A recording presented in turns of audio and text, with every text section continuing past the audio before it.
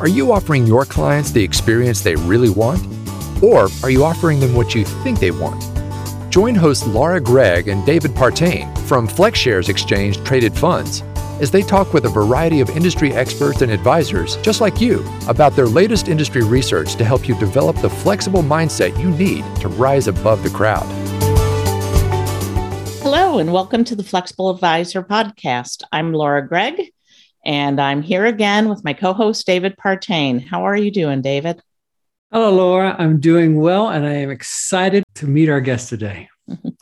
On the Flexible Advisor, we seek to invite guests like the one we have today that will provide unique insights and actionable ideas for advisors that want to fine-tune or grow their businesses while deepening client relationships. Today is the first in a series of discussions we'll be having around sustainable investing. We plan to tackle tough questions with advisors, industry experts, and hopefully some of your clients. Our goal is for our listeners and for us to come away with a deeper understanding about what is driving some advisors to embrace sustainable or ESG investing, while others continue to stay far away from it. We want to understand how advisors are addressing ESG investing with their clients and their clients' reactions to those conversations. We also want to learn whether or not clients are proactively asking advisors about sustainable investing and what that looks and sounds like. Given the regulatory spotlight on this important topic, I want to be clear that FlexShares offers some ESG-focused ETFs. However, not all FlexShares products have an ESG focus. And we won't be talking about any specific ESG investments, FlexShares or otherwise, in these episodes. We remain committed to ensuring that the Flexible Advisor podcast is a product agnostic forum with which to share ideas for how advisors can add value for their clients and to offer insights on strategies to help advisors grow their businesses and, of course, deepen those relationships. Now, I am thrilled to welcome Jeff Gitterman to the show.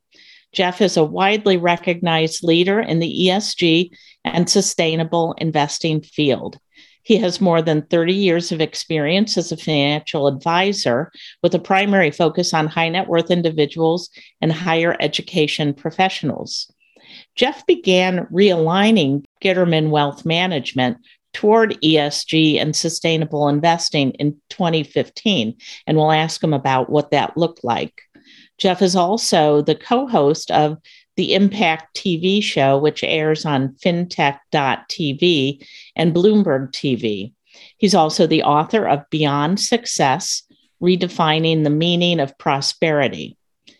Noted as an ESG expert by Financial Advisor magazine, Jeff has also been featured in Barron's, Forbes, The Wall Street Journal, Morningstar magazine, Financial Advisor magazine, Money magazine, and CNN, among many others. And in 2018, he was named RIA Thought Leader of the Year by wealthmanagement.com. Woo! Jeff, we are thrilled to have you on the show today and cannot wait to hear your insights on this very important topic. Welcome to the Flexible Advisor. Thanks for having me, Laura and David. It's a pleasure to be here. Okay, so that was a really long list. So if I wasn't excited before, I'm very excited now. And I really appreciate the fact that you're going to kick off our series on sustainable investing. All right, so with all that said, we know you're passionate about the topic. And I'm hoping, though, that you'll share with us what sparked this passion for you. For sure. So early in my life, I've always had more of a bent towards understanding how to do well by doing good. And that really didn't sink in with my wealth management practice completely until in 2015. I got to participate in a film called Planetary that included Bill McKibben, Paul Hawken, and a group of astronauts and indigenous elders, really on the topic of the sustainability of our relationship to the planet mostly.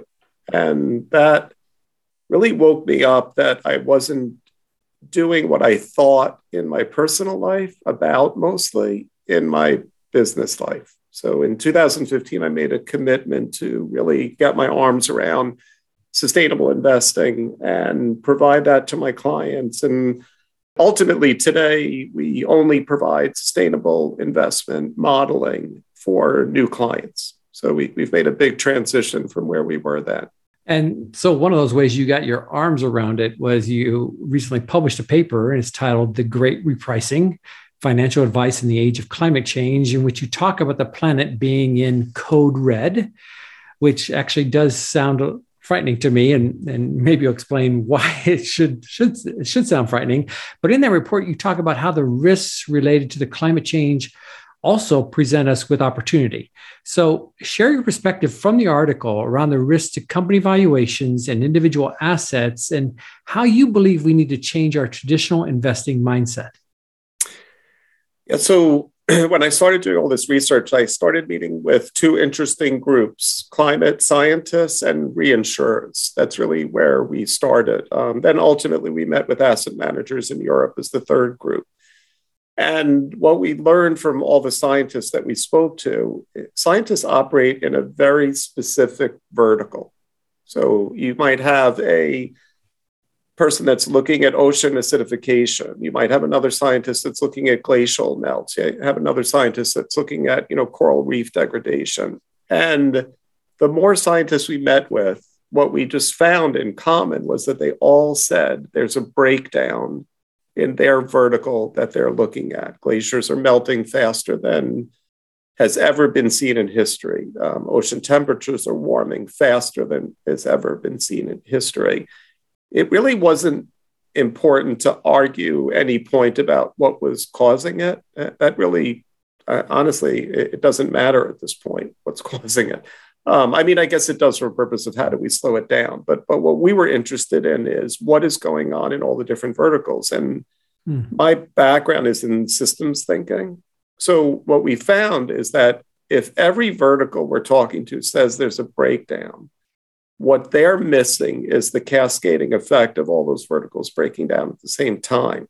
And any projections that we were seeing out of the UN about climate issues and physical transition risk issues was probably going to be exacerbated. And that was the opinion we came away from by 2017. So we did 2 years of study and research, meeting with all these different people. We came away with the understanding that whatever anyone thinks, it's going to be worse. And I'd like to think that we thought what we'd experienced in 2018 through now, we wouldn't see till probably 2030. So we were even underestimating some of the physical risks that we started to see unwind. But it doesn't take a rocket scientist or a NASA climate scientist at this point to see that reinsurers are facing claims at a rate that they've never experienced before. And then what we realized is that the data providers, physical risk data providers like 427, Carbon Delta, Climate Service out of Brooklyn, all these companies were starting to be acquired by major rating agency companies, S&P, Moody's, Fitch. They all started purchasing these physical risk data companies. So we realized one major important thing, that you can't manage what you can't measure, and that all these risks could be measured and therefore were about to be managed. So there was going to be this great repricing, as we put it in our conference and our paper, that was going to happen because the data was already there to understand where the risks were, but they weren't priced into the market yet. And once the rating agencies and reinsurers were quite aware of this risk, and they are very public about it, you don't have to go searching at this point for it, that we understood that that was going to affect pricing momentarily. When I say momentarily, I mean like this year, next year, we're going to see a dramatic impact to different pricing around mortgages, municipal bonds, coastal properties, and real estate, because the data is more than enough to start pricing in those risks now. And we wanted to make the market aware of it. The market's kind of has its head in the sand a little bit about it at this point, but that's changing quickly. And the SEC is exacerbating that. So you have the data, you have the SEC on the regulatory front, and you have more litigations in the international courts than at any time in history against the fossil fuel industry. There's over 2,100 filed litigations currently in the international court systems against fossil fuel companies. So, Jeff, yeah, we can go in so many directions with that. One question I have is, as you're thinking about ESG portfolios yourself, or are you eliminating fossil fuel companies as part of your mandate? What does that look like? So if you dig into fossil fuel companies, they own more patents than any other industry on renewable energy technology. So some fossil fuel companies are going to be winners in the race to find alternative solutions. So it's our general opinion that not owning them hurts in two ways. One, you miss the opportunity for the ones that will transition appropriately. And two, if you don't own them, you can't act against them. You can't proxy vote. You can't do the things that might push them in the right direction. So it's our general belief system that it's better to own the better ones. However, we also design our portfolios so that clients can exercise their right to not hold them. So we build portfolios with them in it, but we build them in a way that clients can exit them out of those portfolios if they so choose. It really goes to the heart of the matter of what is ESG versus sustainable investing and impact. Those three terms are bantered around like they're the same. And this will bring up the whole Wall Street Journal series that James McIntosh is running as a critique, which he says. He says it's a critique of the ESG industry, so I'm not putting words in his mouth. When I say that, against ESG, saying that ESG is not sustainable or impact, and that's true. It is not. ESG is a data set. When we say ESG investing, we're really painting too broad a brush of what ESG is. ESG is a data set that should be used by any thoughtful investor to view the companies they invest in through a broader lens than just the traditional lens. And there's more than enough data out of Europe and the United States through SASB and FSRB that shows that there are material points in ESG data that affect stock price. But it's as a risk mitigator first. And the argument that ESG could be an alpha driver is a weak argument at best. All the historical benchmarking that is done against ESG passive indexes versus traditional benchmark indexes, it really doesn't go to the heart of the matter that most of these indexes underweight fossil fuels and overweight large tech growth because of ESG scoring systems that have been put in place by data providers. And that has benefited the return of the ESG benchmark indexes versus their traditional indexes. That doesn't mean that ESG is an alpha driver, though. Those are categories that people have invested in by overweight or underweight. They are not ESG investing tools. So I think we have to be really careful. And I know we've talked about this in the past, Laura, but to us, ESG is comparable to a GPS because it gives you more data than an old map gave you.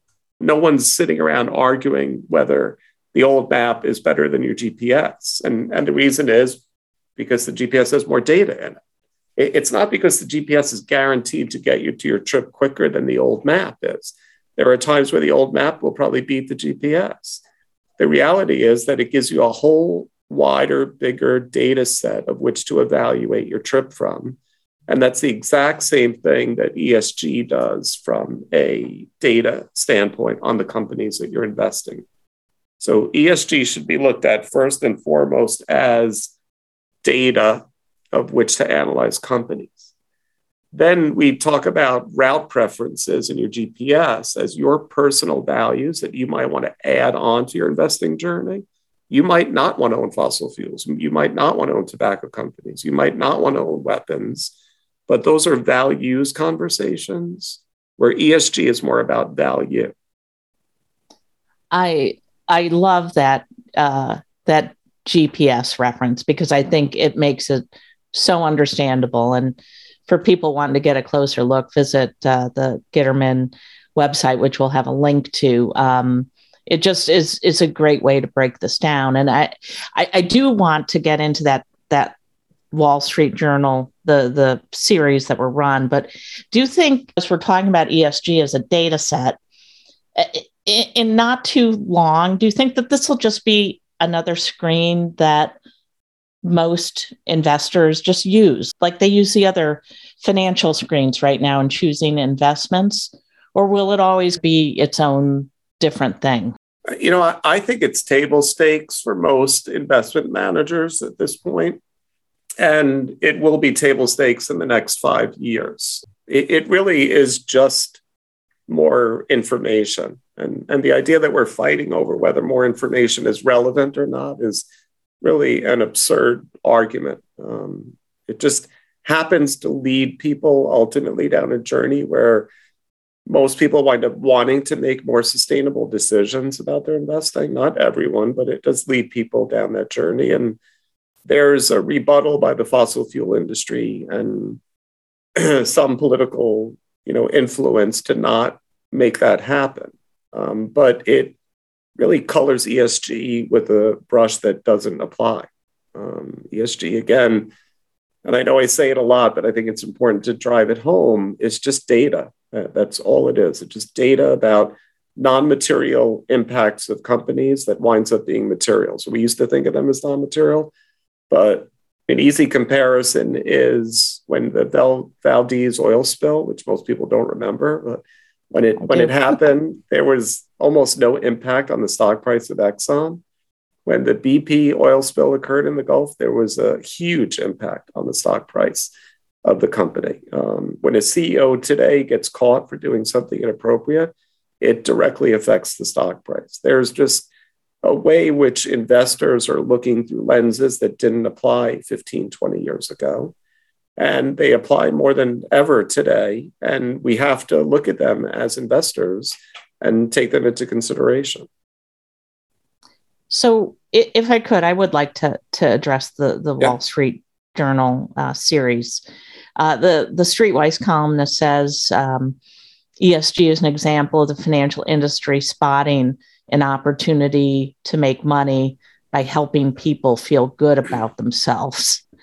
And he asserts that despite the claims to the contrary, that these investments don't do much to make the world a better place. And the point he asserts is that pushing companies to sell off, and I'm using air quotes here, dirty assets through shareholder activism does nothing long-term, because other investors, specifically PE firms, will jump in, purchase those assets, and continue to make them available and profit from them. And I'd love to hear your rebuttal to that. So it's really twofold, my rebuttal, because my first rebuttal is that he's painting a brush on ESG that doesn't really apply. Or as my dad used to say, figures always lie and liars always figure. He's saying that people that use ESG are specifically trying to save the planet by eliminating fossil fuels. So he's making a connection or cause and effect that isn't definitively tied to each other. People are using ESG, especially in Europe, for the last 10 years because they find that it helps them make better decisions about the companies that they buy. The demand for ESG investing by the public shows the world that there's an interest in the connection between planet and investing that didn't exist before. And while the response to that is always baby steps, it's not immediately going to solve the problems of the world. The acknowledgement that people care enough to put their money in these products is driving companies to make significant changes about the way that they do business. Ultimately, even hedge funds and private equity funds, and I go to those meetings and those conferences, are looking more at ESG factors than ever before. And there is not a mad rush to buy coal plants at this point, especially if you're not converting them. So it does do good because the court of public opinion weighs heavily on the management of companies. And there is a big change in the past 5 years in the court of public opinion about the fate of the planet and the fact that you can as a consumer, as an investor, weigh in on that through those two avenues. So it will help to change the world. Will it in the day-to-day transactions of stocks and securities of these companies? A little bit, because it creates a cheaper cost of capital for companies when more and more investors want to own them than when less investors want to own them. So it does have a short-term impact on the companies in a positive direction. But where it has a huge impact is if you talk to corporations today and ask them how much they're disclosing around their carbon footprint and their social weighting and how they treat their employees, they're reporting more than ever today because they understand that if they don't report, it's looked on badly by investors and consumers. That transparency is critical to having these companies be better actors for the public. And it's ESG investing and the data providers themselves that are driving that transparency and that disclosure. So it's like this virtuous circle. The corporate sustainability officer in a company used to be relegated to the basement by the red stapler, like the guy in the office. And now today they have a C-suite position because the C-suite is constantly asking questions about their sustainability. So it is having a positive impact. And his desire to just push it away is you're not saving the planet. And then to go as far as to say it would be a lot easier to just regulate and tax bad industries that society agreed upon shows such an ignorance to the fact that we can't get society to agree on much these days in the court of politics or regulation and litigation. So allowing investors to weigh in as consumers and investors is critical right now. That's really good. I want to take this a little different tack to really focus on your business, because you made a dramatic change. And FlexShares recently conducted a survey. It was around 300 high net worth investors, and 87% of the respondents within that survey said that their advisor had never brought up the topic of sustainable investing. You, on the other hand, in 2015, you did something really different. You transitioned your business to fully focused on ESG investing. Do you think that has given you a competitive advantage? And what does that look like in practice? Well, I don't think it's given us a competitive advantage yet. I think it's coming. We're certainly getting inbound calls the past 6 to 12 months where people are hearing about us. And we're getting calls from climate professors at universities asking if we can manage their money. So that's new, but not enough to say that it was the reason of transitioning. Where I think it's really helping is in alignment of who we are to our clients. And when our industry, I was raised that you don't bring up beliefs or values or politics or anything as an advisor to your client, and that you serve as many masters as you can and keep your mouth shut. I think those days are over. And I've had advisors leave the firm in full candor because they weren't prepared to be outspoken about where they fell on certain issues. And unfortunately, for lots of bad reasons, the climate, seems to be a political issue, which it certainly shouldn't be, but it seems to be. So to be realistic, the most important thing to me is that the clients that are with me now know who I am, know what I stand for. And it takes away, a little bit of the risk that return on any given year will force a client to look for a better solution because they feel like they're doing more with their money than just shopping for the best return possible. Not that we've, in my opinion, sacrificed return at all for doing this. I think we've, done fine competitively, but it does let the client know where we stand and builds better longer-term relationships for sure. I've had advisors, because I lecture on this around the country for the last 5 or 6 years. I've had advisors come to me and say, I was about to retire until I heard you speak. And I got the fire back in me to go out there and do this business in a way where I was aligned with the clients that I really wanted to work with. So to me, that's the most important part of doing it. So in the transition, so I'm just going to even get a little more in depth. So let's say, did you require like legacy portfolios to transition over to ESG models, or how did that all go? Yeah, we did. We stopped offering. It took a few years. So we started doing the research for our portfolios in 2015. We went live with our portfolios in 2017. We transitioned by last year, by the end of 2020, probably 85% of our assets have transitioned. There's tax reasons while there are legacy positions that, is just not appropriate for the client. So we can't have a blanket position where you can't own legacy stocks. That wouldn't be fiduciary responsible. But we've transitioned 85% of the existing book, and we only offer sustainable portfolios to new clients. Got it. And I hate to jump ahead, but the next question would be, I had to have 100 conversations over 2 years or a year and a half with clients saying, this is where we're moving. Sure. And why. And that ESG is the GPS of investing conversation saved me because it allowed clients to understand why we were doing this first and foremost. And then we let the clients really dive deeper if they wanted to on specific industries that they didn't want to own. But we came out and said, look, we're not eliminating any industries. We're just using a much broader lens, like a GPS versus the old map, to make investment decisions. That's it. This is a big data conversation first and foremost. And we could talk about value second. But first and foremost, table stakes for us going forward are we're not going to do investing unless we include this data in our investment strategies that we're owning. And every client said yes. So that ESG is GPS. It sounds like an app Laura and I would download. Yeah. Is that what we're going to do? Yes. That's awesome. Well, considering that IT is worth way more than anything else in this world, if I could build that app, I'll get right back to you, dude.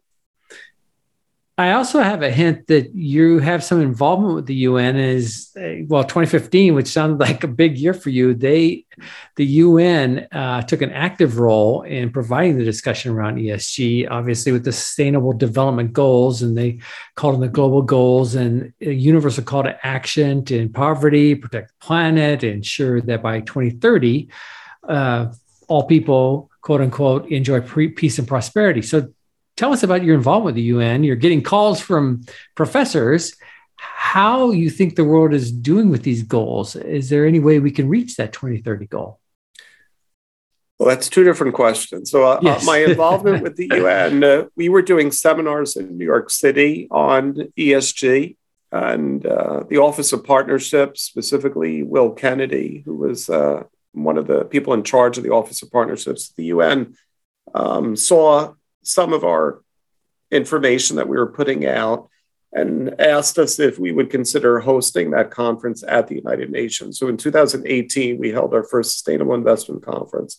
There was a big desire to bring in the public markets, the investment companies and asset management industry for the first time in history to the UN. Kofi Annan had made a real big push that we couldn't reach the Sustainable Development Goals without the capital markets being involved. There was just too much of a need.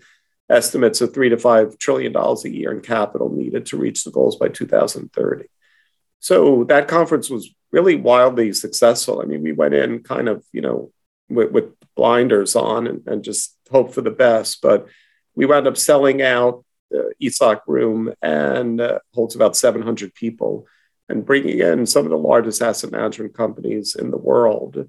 I think at the time we held the conference, we represented like $80 trillion in wealth in that room. Wow. So it was a great success. The UN really loved it. We did 2 more in 2019. They're on pause because of COVID, but we've done 3 conferences there now. And then the second question is, are we on target to reach the goals? And we're definitely not on target. COP26 was really pretty much a failure. In the US, we certainly, unfortunately, don't have the political will to pull some of the triggers. The infrastructure bill in its original form would have done wonders for this country, certainly, to address a lot of those issues, not just climate issues, but as you said, issues around poverty and social injustice issues. And unfortunately, we seem a long way from getting there. Oddly, if you really look at who's made more progress, I think China has internally shut down more, future coal building and made some more strides than we have currently of late. But there's a lot of work to be done, and we're not on target to meeting the goals for sure, unfortunately. So, Jeff, as on each episode, we love for our guests to leave an actionable idea or two for advisors that are listening that they can put into practice. And I'm wondering what one or two things should advisors do today if they're on the fence and they've decided after listening to you that they want to learn more about sustainable investing and how to actually employ it in their business. What can they do to get started? So we participated with RIA channel in the ESG playbook. I think it's a pretty concise 4-part program that's still available at RIA channel for free and has continuing education credits. That really gives you a very good basic education from a lot of experts and a lot of different companies that participated in that. So that's at riachannel.com. On our website, gittermanasset.com, we have the Great Repricing Conference and the paper that goes along with it, which are also available for free, just to help advisors wrap their head around these ideas. Next, really I think the easiest thing is to talk to your wholesalers. Most wholesalers at most fund companies are becoming well educated around ESG issues and are available to help you in either creating portfolios or finding solutions. So we always drive people back to their business development person or their wholesaler at their fund companies that they're currently using today.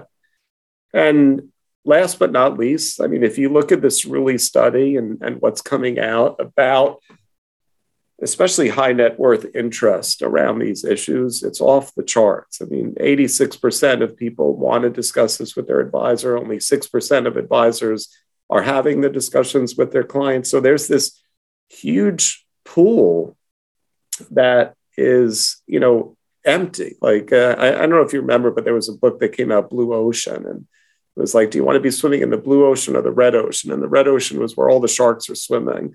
So everybody's swimming for the clients that don't have an interest in this.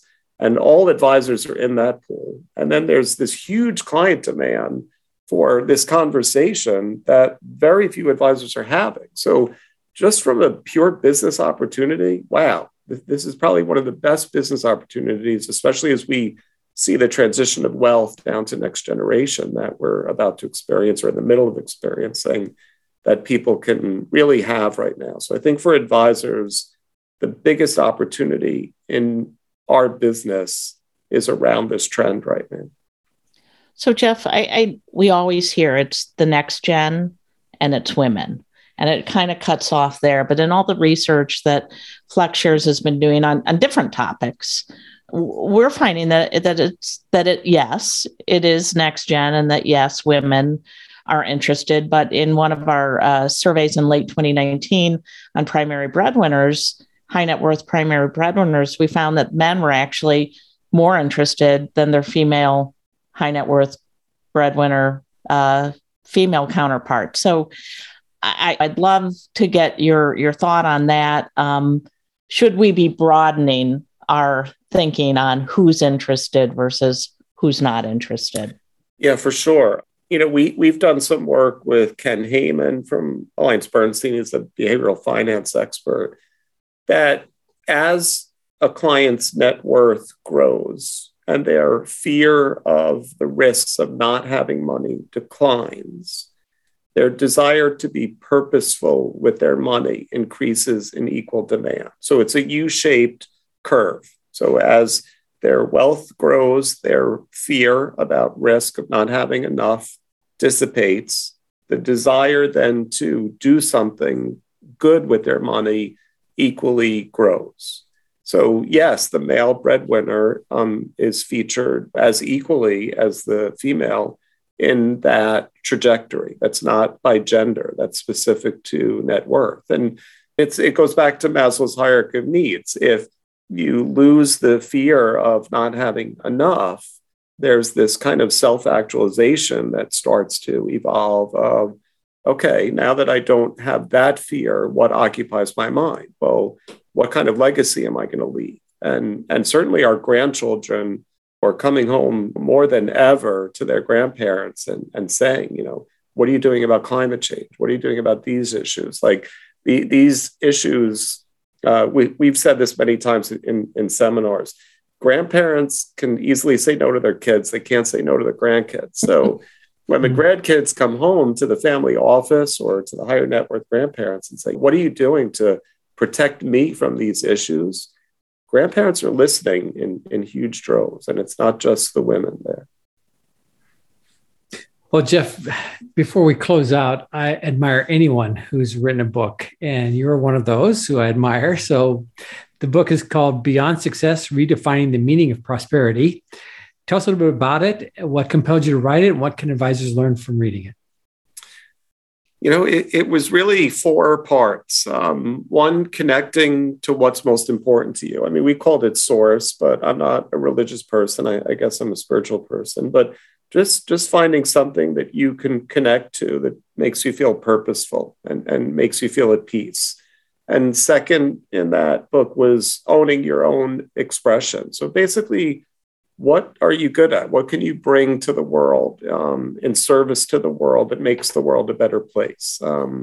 Redirecting your attention to help and serve others and expanding your awareness. Just, looking outside of your local community, learning more about the world, the issues that are in the world, and broadening your perspective. As a systems thinker, what we always find is that the broadest perspective possible makes the best decisions possible.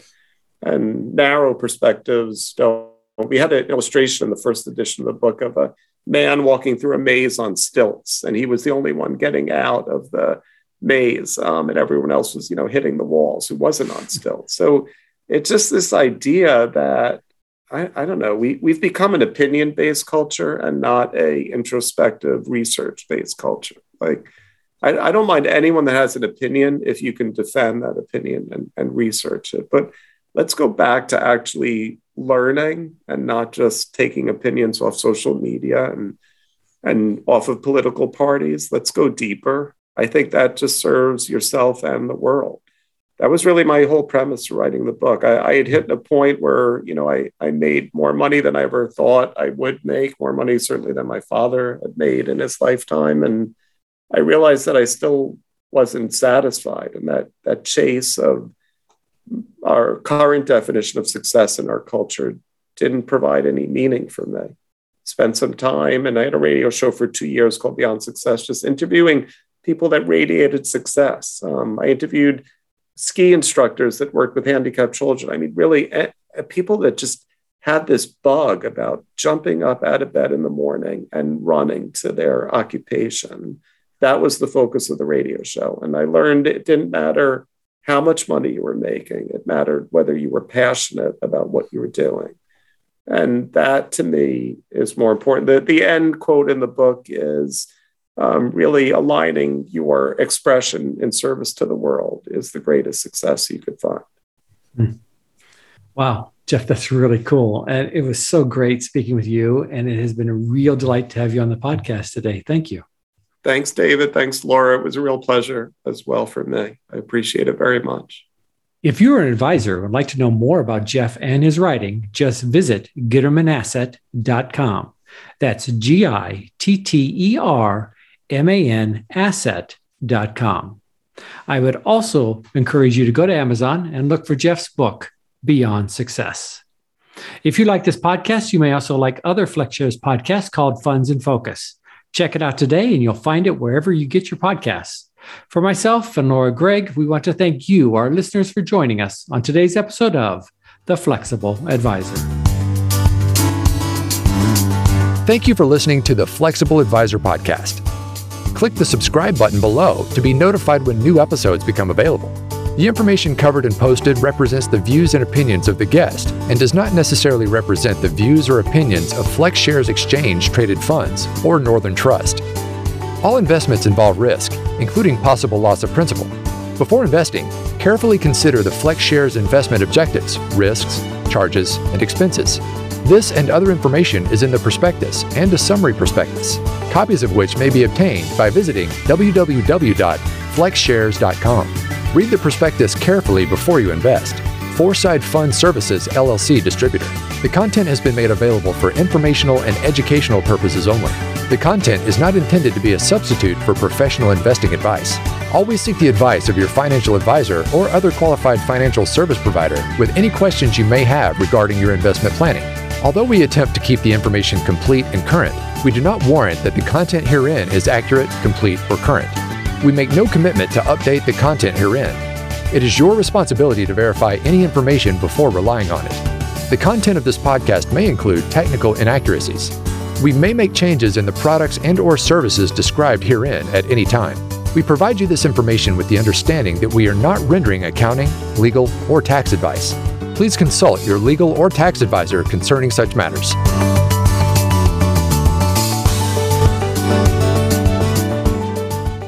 Please remember that all investments carry some level of risk, including the potential loss of principal invested. They do not typically grow at an even rate of return and may experience negative growth. As with any type of portfolio structuring, attempting to reduce risk and increase return could, at certain times, unintentionally reduce returns. An ESG investment methodology that includes and excludes issuers and assigns weights to issuers by applying non-financial factors such as ESG factors. Such ESG investment methodology may underperform the broader equity market or other investment products that do or do not use ESG investment criteria. An ESG investment methodology will influence exposure to certain companies and sectors. Currently, there is a lack of common industry standards relating to the development and application of ESG criteria, which may make it difficult to compare an ESG investment methodology with an investment strategy of another investment product or funds that integrate certain ESG criteria.